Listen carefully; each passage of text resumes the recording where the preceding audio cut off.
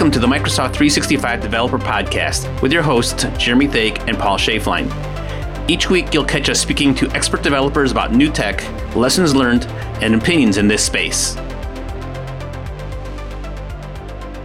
Hey, buddy. Hey, this week I talked to one of your teammates instead of you this week for the first time. That's great. I love it.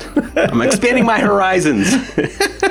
It's working. I'm multiplying. Yeah, good for you. Delegating is always weird. So how you been this week? Yeah, pretty good. We had an internal NDA conference that many of the ISV partners that are probably listening to this attended. I was the moderator. I shared the developer track with Vesa. And so we kind of between us tag team this week.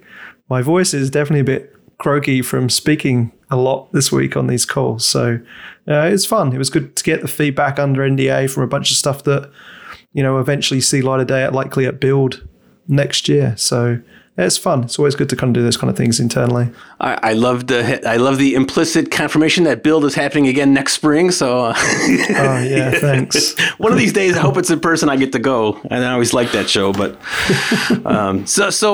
a quick round Microsoft world this week. This is your regularly scheduled announcement. There's a breaking change to the beta endpoint again.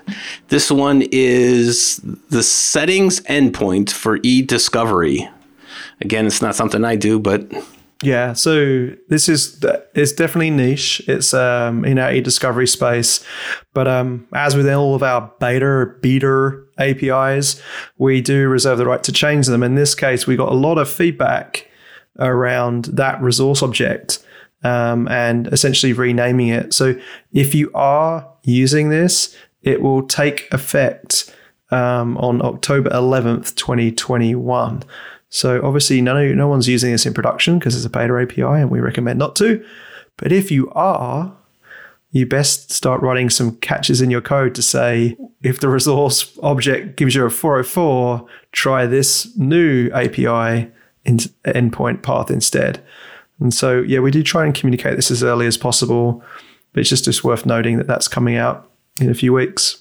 Well, you said we, and I think by we you mean Microsoft, but you and I did a poor job because it's dated October 1st and it goes into effect on October 11th. So when the day the show comes out, boom. 11th.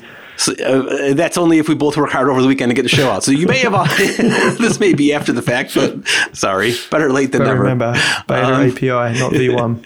Exactly. There is, though, a V1 API available now, the general availability of Microsoft Graph Export API for Microsoft Teams messages. And again, I see the content writers are got their thesaurus out, but this one is security and compliance related, and it's quite complicated.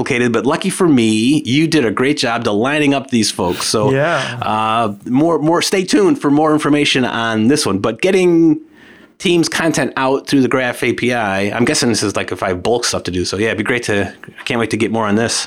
Yeah, and it is designed for security and compliance scenarios. If users have E5 licenses, they can call this to get essentially all the messages out for a user or for a team.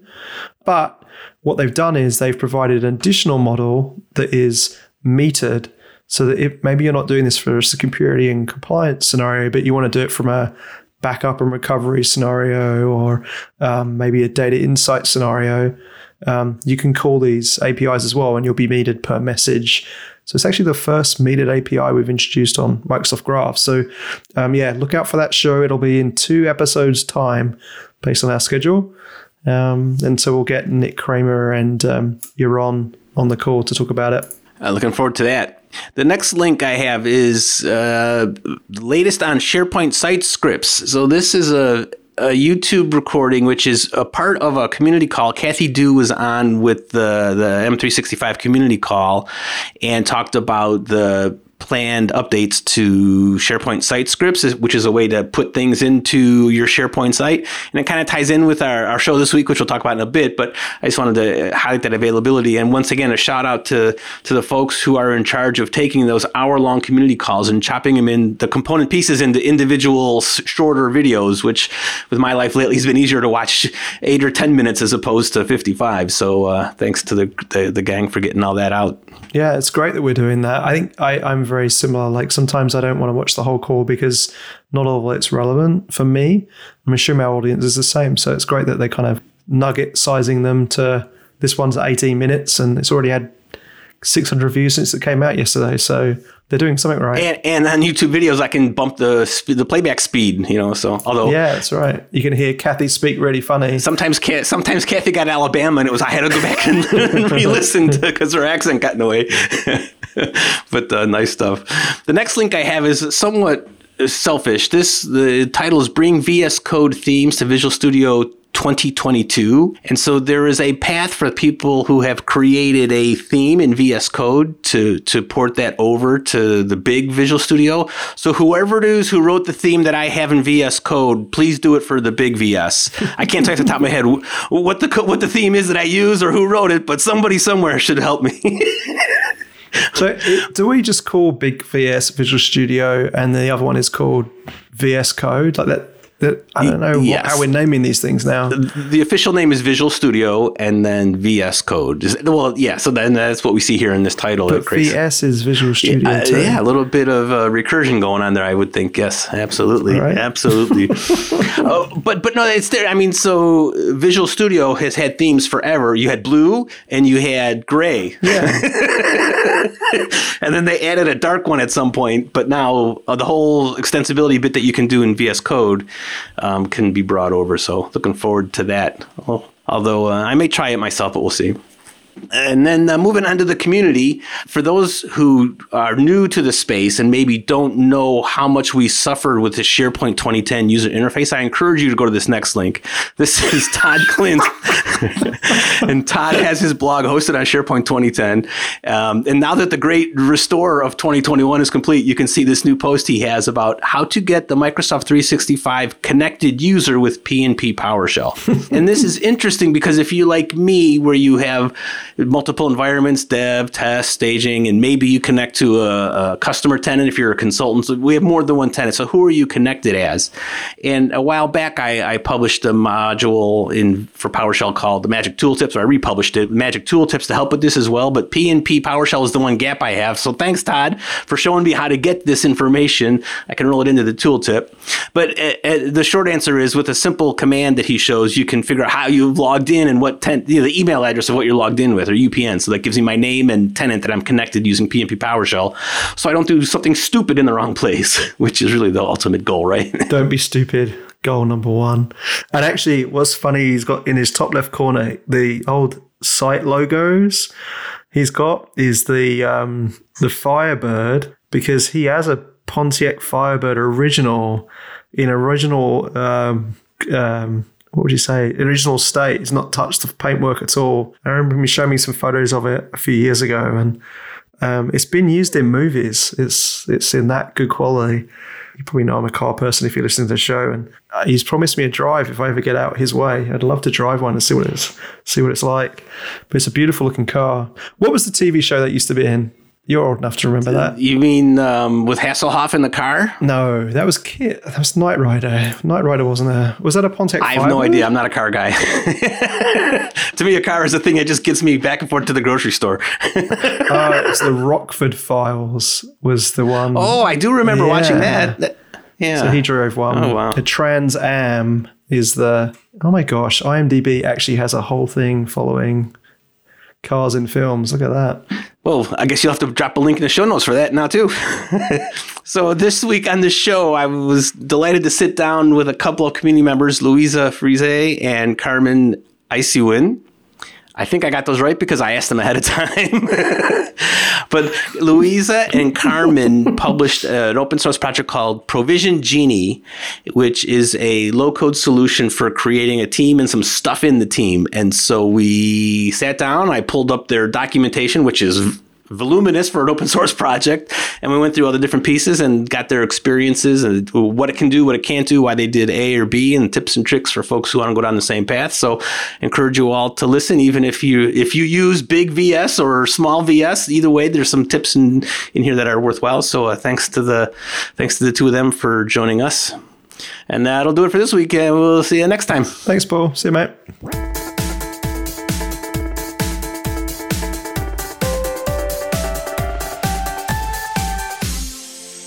This week on the show, I am delighted to welcome a couple of folks from Europe, so no Jeremy, but Carmen and Louisa. Welcome, folks. Thank you. Hi. Hi there. The two of you conspired to create a terrific solution that I think will be relevant for our audience. And so we're going to talk about Provision Genie. Great name, too. So before we start on that, let's get introductions. Carmen, yours is a new name in my world. So can you introduce yourself to our whole fantastic world of developers? I'm Carmen. I'm a low-code developer, so probably not the typical developer that you have on this show. I develop in the Power Platform. I work for Cubics in Belgium, and I met Louise on a conference last year, right before the pandemic. We met in Warsaw. It was the last flight I've been on since. And then the end of last year, we got together to start building Provision Genie. So, Louise, now you can introduce yourself a bit. So I'm Louisa. I'm an M365 consultant and Power Platform developer, Microsoft MVP, member of the PNP team. I like Lego and stickers a lot. And yes, so Carmen and I found each other on a conference and somehow sticked together. And then we built Provision Genie. So that's terrific. Now, what is Provision Genie? Let's start there. Yeah, so Provision Genie is a low-code open source solution to provision Microsoft Teams assets while blending in a learning experience for users.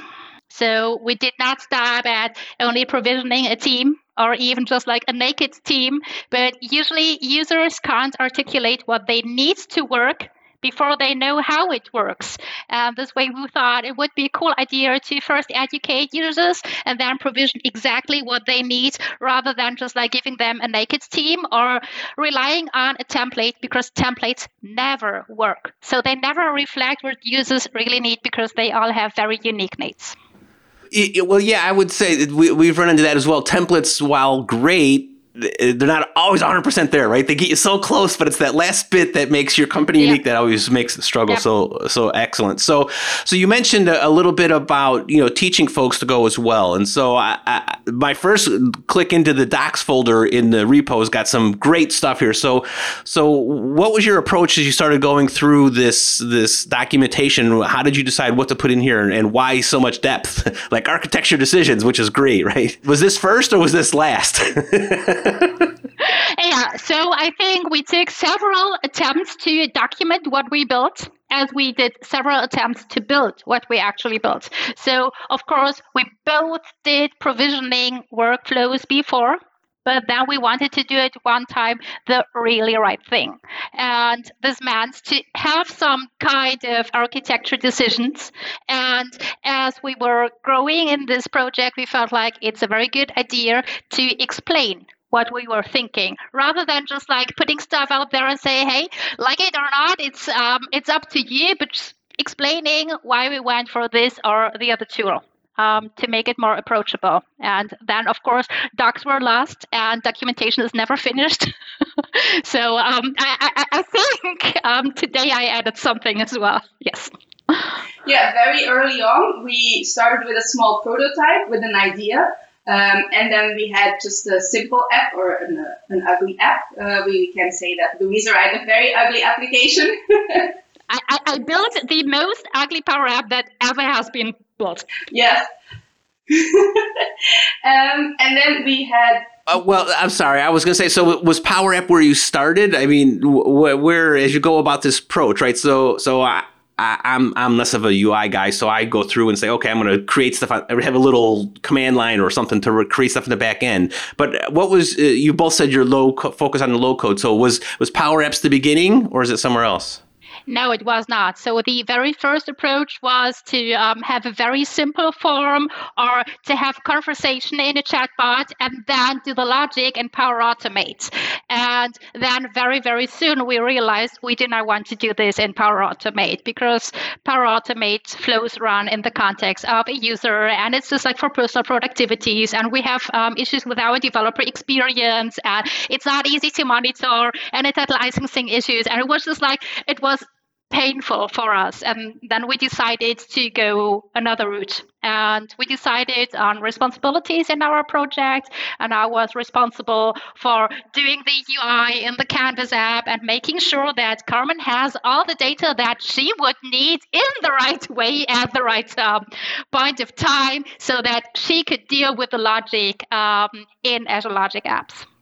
So Logic Apps being the back-end engine, if you will, I'm guessing then that's invoked via HTTP. So it sounds the typical developer, right? I can't do the UI and call something until that something exists. Is that right?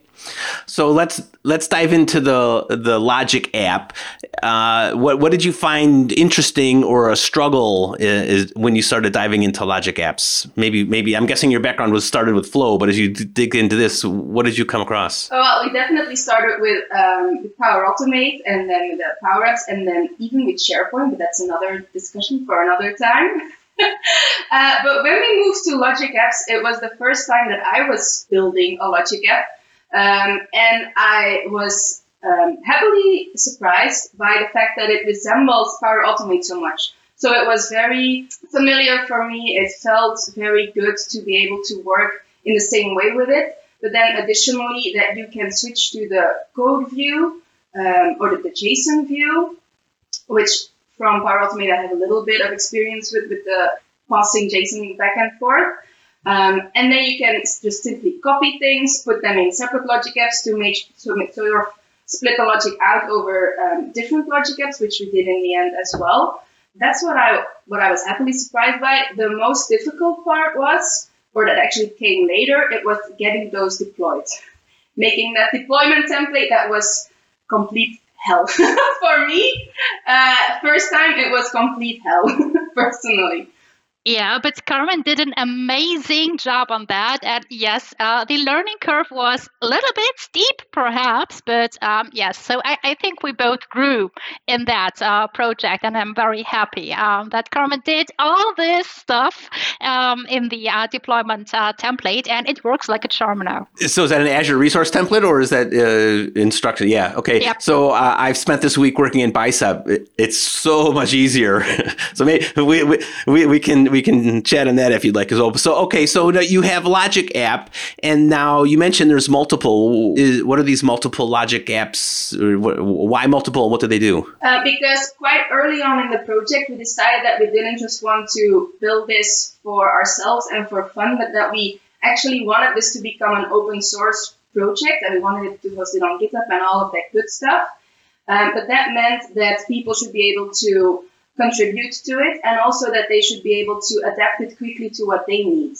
So if we then put all of the logic of creating the team, adding a new channel in creating a team, but then adding a library, adding a list, giving a welcome package with a link to some training material, if you put all of that in one giant Logic app, then it would be more difficult for people to manipulate it, to customize it to their needs, to their organization's needs.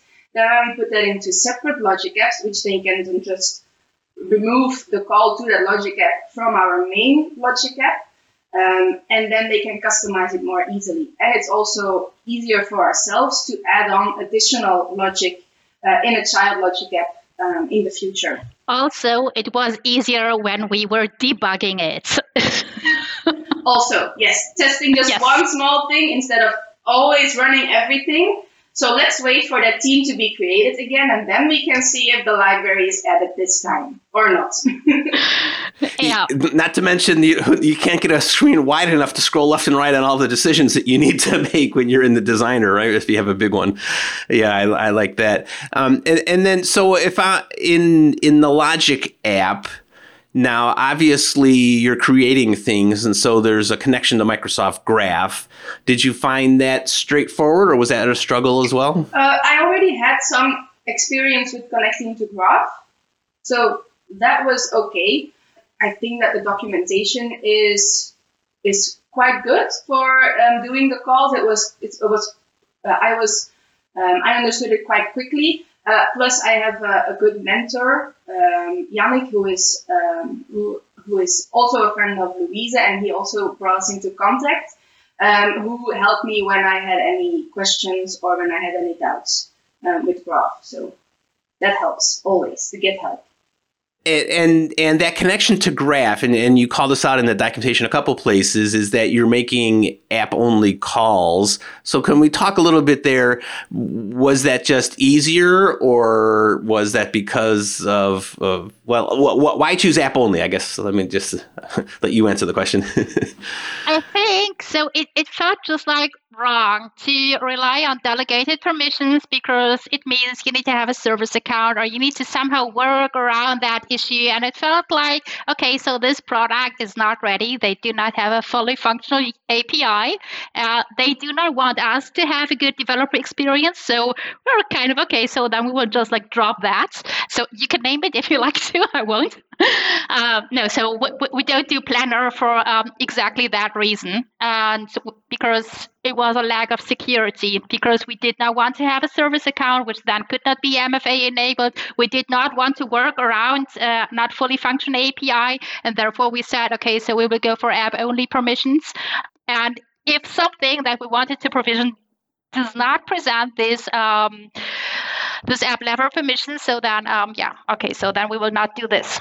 And it was a hard choice, but it felt like the right thing to do. And so this app-only request, does that mean I need to create an application in my tenant as part of deployment and then set its permissions, or do you do some other approach? Our solution is just like consisting of two parts. On the one hand side, it's the Dataverse solution with the Dataverse tables and the Power App and security roles so that we get the Power Platform stuff deployed. And that is just like a zip package, but the security roles are in there. And to access those Dataverse tables, you will need an app registration in ID. For the logic apps, you won't need an app registration as authentication is handled with a managed identity. And we felt that this is way superior than handling credentials and having the risk that they could get exposed over several tenants or even have an extra maintenance task if because the day it expires is the day you want to demo it, and it's just like it's awful usually to deal with that, and it felt like better. So yes, there is an app registration necessary during deployment to access the Dataverse tables because we give them to you as well, but for the Logic apps it's not necessary. So the Logic app, when it contacts Microsoft Graph, did you get that working with managed identity, or is that using the app registration bits? Managed. Yep. Excellent. So there we go. I haven't tried that yet, so I'm glad to see that that's working. Excellent, right? All right. And so you've mentioned Dataverse a couple of times, and this is intriguing to me. I haven't had a chance. And so Paul's rudimentary understanding is it's like SharePoint lists where I can just create a column and on the fly and off I go. But I'm probably mistaken. So can we talk a bit about what is the Dataverse, and then we'll dig deeper. So let's start there. What is Dataverse? So perhaps you go first, Carmen. What is Dataverse? And then I will elaborate a little bit why we chose to use Dataverse. Yeah, sure.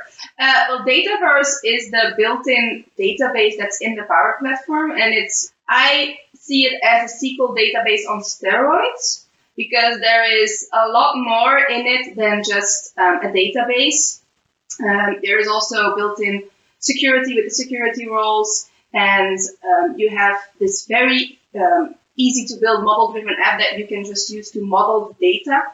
Or that just reflects the data model that is built into that you build in Dataverse. That's very easily reflected in a model-driven app, which just gives a very easy and I wouldn't say it's beautiful because I believe Canvas apps can be made more beautiful, but it is quite intuitive and it looks modern. It's basically the same. If you know Dynamics, it has the same look and feel. So yeah, that's what Dataverse is. It's a SQL database on steroids. Yeah, Excellent. I will totally steal that from you, Carmen, for my next presentation. So this is just beautiful, and I like the enthusiasm of Carmen talking about Dataverse. So basically, why we did choose Dataverse is when we look at the alternatives, and of course, so I come from an Office 365 background. I love SharePoint, and I love SharePoint for content and for collaboration. I do not believe that a SharePoint list would be a relational database, because so there is no role-based access control, which means in our case, if we would store our Teams requests just like in a SharePoint list, then this would mean that I needed to share my SharePoint list with each and every single user that would be using this app. And this means that users could bypass the app, just log into the SharePoint sites, click the gear icon, list settings, and manipulate settings, edit data, delete data just as they please, even accidentally. So at hiding this list is just like obscurity. It's not security at all. So this was not a good option. Plus, the more data you put in the SharePoint list and the more columns you have and the more complex things get, just like people columns or lookup columns or calculated columns, so all those complex columns will have an effect on the performance of an app. We wanted a good user experience. So the whole purpose of that thing is to have a good user experience. And if we then provide a bad user experience because it's slow, or it's ugly, that users won't use it. And therefore, SharePoint was not a good option. So we were looking into something that is performant and that is secure. And so Dataverse was our choice. How do I get started with Dataverse? Obviously, the audio only makes it a little bit difficult, but is there a Dataverse.com I go to and start point and click, or is it something more complex? I think there is a learning path for Power Platform fundamentals. So I would highly recommend to everyone who's looking into Dataverse to do the PL 900 certification, and Dataverse is included in that. And Docs and Learn offer just like a variety of learning content. Okay, and so when I'm in there, you have pictures of a entity relation model, which is right out of SQL Server type thing. So do I get a designer where I can say I'm creating entities and I relate them just like I would do something in a Power BI look and feel or a SQL designer? Can I write SQL, or do I write create table statements? No, it's completely guided by the UI, where you just say I want to create a table. And then inside that table, I create columns of different types, and then I can also define relationships. But it's not in the same way with the boxes, and then you can drag and drop them onto each other. It's a bit different, I would say. I don't know how you define things in SQL. Well, which is a good answer to the question, right? I mean, obviously, if someone's done a good job making the data work. But to be honest, so this diagram for how the tables relate is made in Power BI. Which has a beautiful Dataverse connector. So you can just visualize the data model using Power BI, and it only takes 15 seconds to do so. Assuming you have the right security roles, right? So you mentioned repeatedly there's the roles inside of Dataverse. And so is that what I'm expecting? There's a read write or read only or change the schema, different roles? And where are those defined in Dataverse or in Azure or somewhere else? You define those in Dataverse, and in a security role, you can essentially say which entities, which tables the people that have that security role can edit, can read, can create, and you can not only say that they can create or read certain tables, but even if that record was created by me, by the people in my business unit, or by the people in my organization. So that's a way that you can define security rules in Dataverse, and you can even go a step further and define certain fields that only certain roles can access and can use, can read, and can edit. So you have really granular control of security in Dataverse, which is such a huge advantage compared to SharePoint. Yeah, I do need to kick the tires on that. I just haven't gotten around to it yet. So certainly look forward to that. Now, so let's get back to the Power App. Now, I've got API calls in the background in a Logic app, and I've got data that I can store in Dataverse. So in Power App, I think I heard you say it's a Canvas app, right? So let's go through, what does the Power App do? Yeah, so the Power App is the UI that's brought to our end user, because our end user needs to say, hey, I want to have a team with just like a planning channel and a budget channel, or I want to have a list which is called events, and I need several columns, and these are the column types, and these are the column names, and so on. And we will need to educate our user as well. So we have learning content in our application, and we have a lot of forms as well, and we collect all that data and then store it in Dataverse. And once data is stored in Dataverse, then our flows kick off and provision everything that we already talked about. So the Power App is the entry point into Provision Genie then, yes? Yep. So is there anything unique about that, or is it the typical go to the Power App UI or the package on your app, or what? Oh, I see. Yeah. The folks can't see the scowls you two are showing me right now, so let's explain that. Yeah. So usually, and I say that with all my love for Power Platform, so usually if you create a Canvas app, it's ugly. And it looks like a Canvas app. Yeah. If you know Canvas apps, you see it's a Canvas app. It looks like DIY. And it's not beautiful at all. And it's not intuitive, and users won't like it. And it looks like cheap because it is cheap. And the Power Apps team is not making it easy to make apps, or to give us guidance or assistance in making apps look and feel like Teams native. And to achieve that, you need to switch roles and have more like a developer point of view and say, okay, so look, here's Fluent UI, here's the Teams UI toolkit, let's use that. So let's use those approaches and those materials to get stuff done. And even then, it's just like, it's not meant to be like that, but you can do a very, very cool looking Canvas app in Power Apps if you put a lot of extra work in it. And I think it's worth it, because then it's just like friction less. Because if users feel like, hey, this it looks strange, it does not belong here, it doesn't look familiar, then they're just like hesitant. And then they won't adopt very easily. And the more it looks like, hey, this is meant to be there, it looks familiar, I don't even know that this is not Teams native, but that this is a third-party application, then they're more likely to adopt this and more likely to use it in the way it is intended to be used. So you're surfacing the Power App inside of Teams? Yep.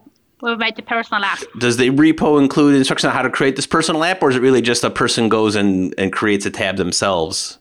No, everything that you need to do is inside of the repository, and you can find this. Shall I say it? You can find it at github.com/provisiongenie/provisiongenie. Yeah, thanks for that. We'll certainly put that in there in the show notes as well. And so I'm guessing then, since you've complained about all this work, you've actually gone through that in your Canvas app, and it looks Teams-ish.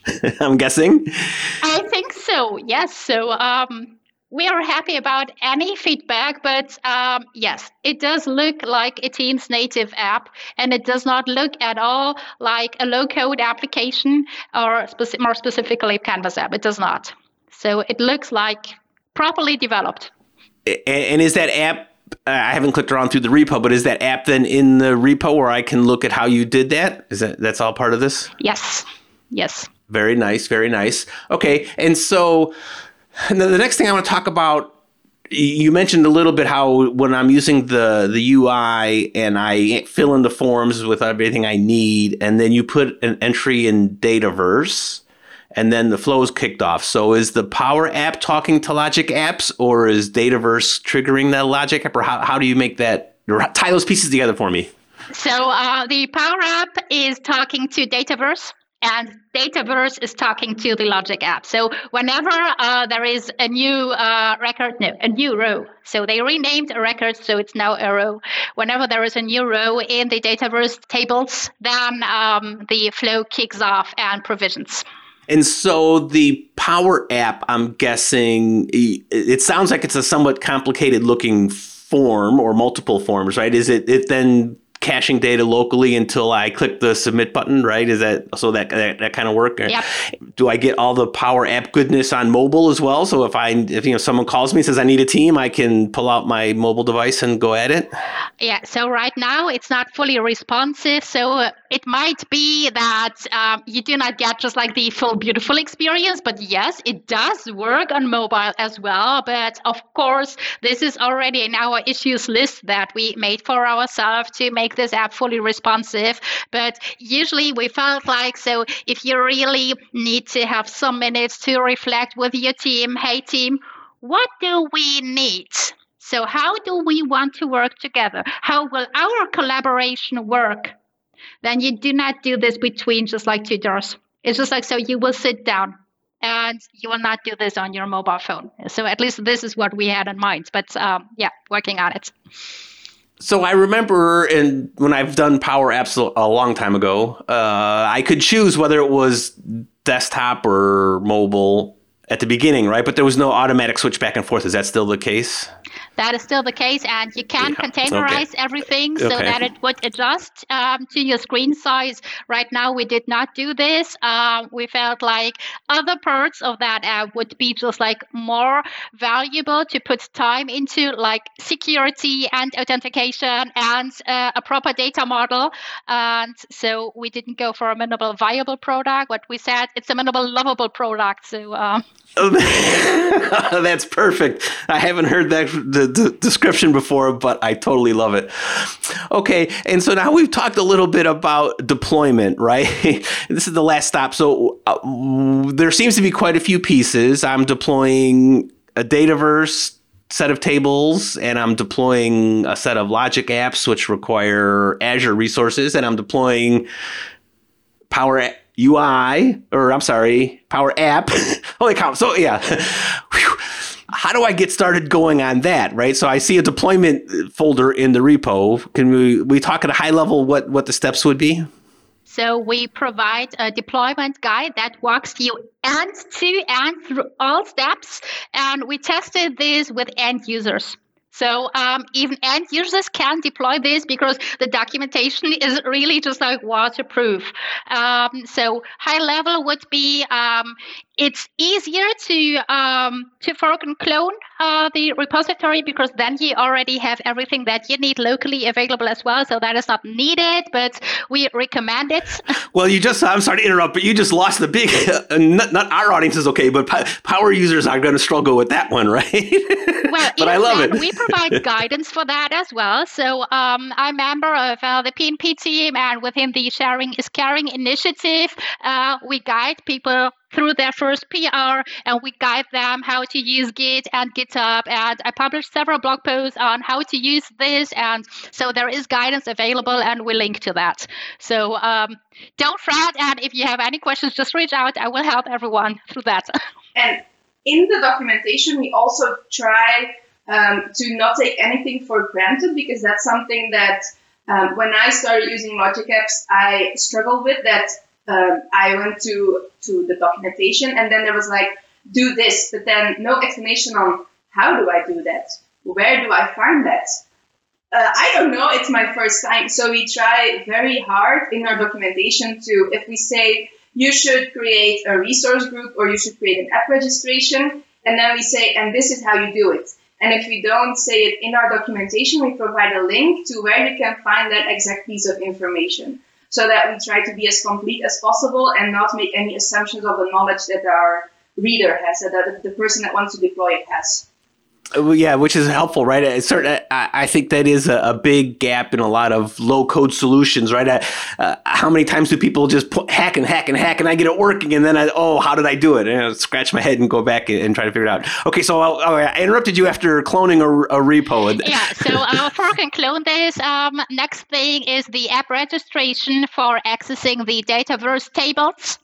It's very straightforward, and we put a lot of screenshots, and you can't do it in the wrong way, and you will go through this just like very, very smoothly.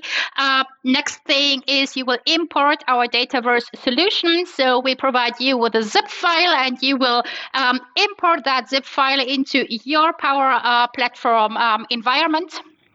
And after you did that, you will create the Azure resources. We gave the option to do this via the portal. In the next version, we will give you a script to do this as well with Azure CLI for everyone who's just like more into running a script rather than just like clicking in a UI that is ever changing.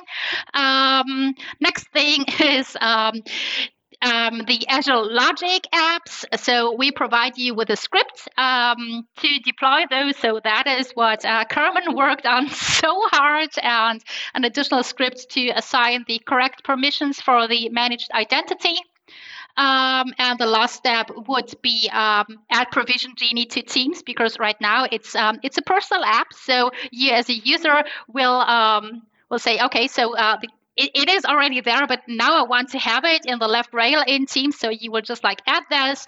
Then we do some post-deployment cleanup, because there are now some resources that perhaps cost you some cents. Speaking of a storage account or something like that, that is not needed anymore, so that you do not need to pay for that. Very helpful. And as you were describing that, I was scrolling through the documentation, and I couldn't scroll fast enough to keep up. So that's how comprehensive it is. So that's very awesome. All right. Now, you mentioned if they reach out with questions. How do folks reach out with questions? Is this you directly, or you have a separate place? Where do we want to send folks if they have questions, and all the comments that'll be coming your way for the great work you've done? Okay, so very officially, so the GitHub repo has, of course, an issues list. And if you want to share feedback, or if you spot a bug, or if you want to fix things or contribute to it, you're happily invited to do so very, very officially on GitHub. If you first want to get in touch, you may find both me and Carmen on LinkedIn and on Twitter. So Carmen is at Carmen Aceven. I am at Louise Frese, and you will find us very, very sure. We will be happy to answer all questions and connect. The GitHub issue list has 13 open and 35 closed, which means they're looking at it. It's moving things great. So yes, hop on, folks. Great to do that. And I'm seeing some names that I even know about in here, and with people pitching in to help. So glad to see this is taking off. So thank you both so much for taking the time. It was great solution, a great conversation. Pleasure to meet both of you, at least virtually, for the first time, and look forward to bigger and better things from both of you. Thank you very much. Thank you for having us. Thank you, Paul.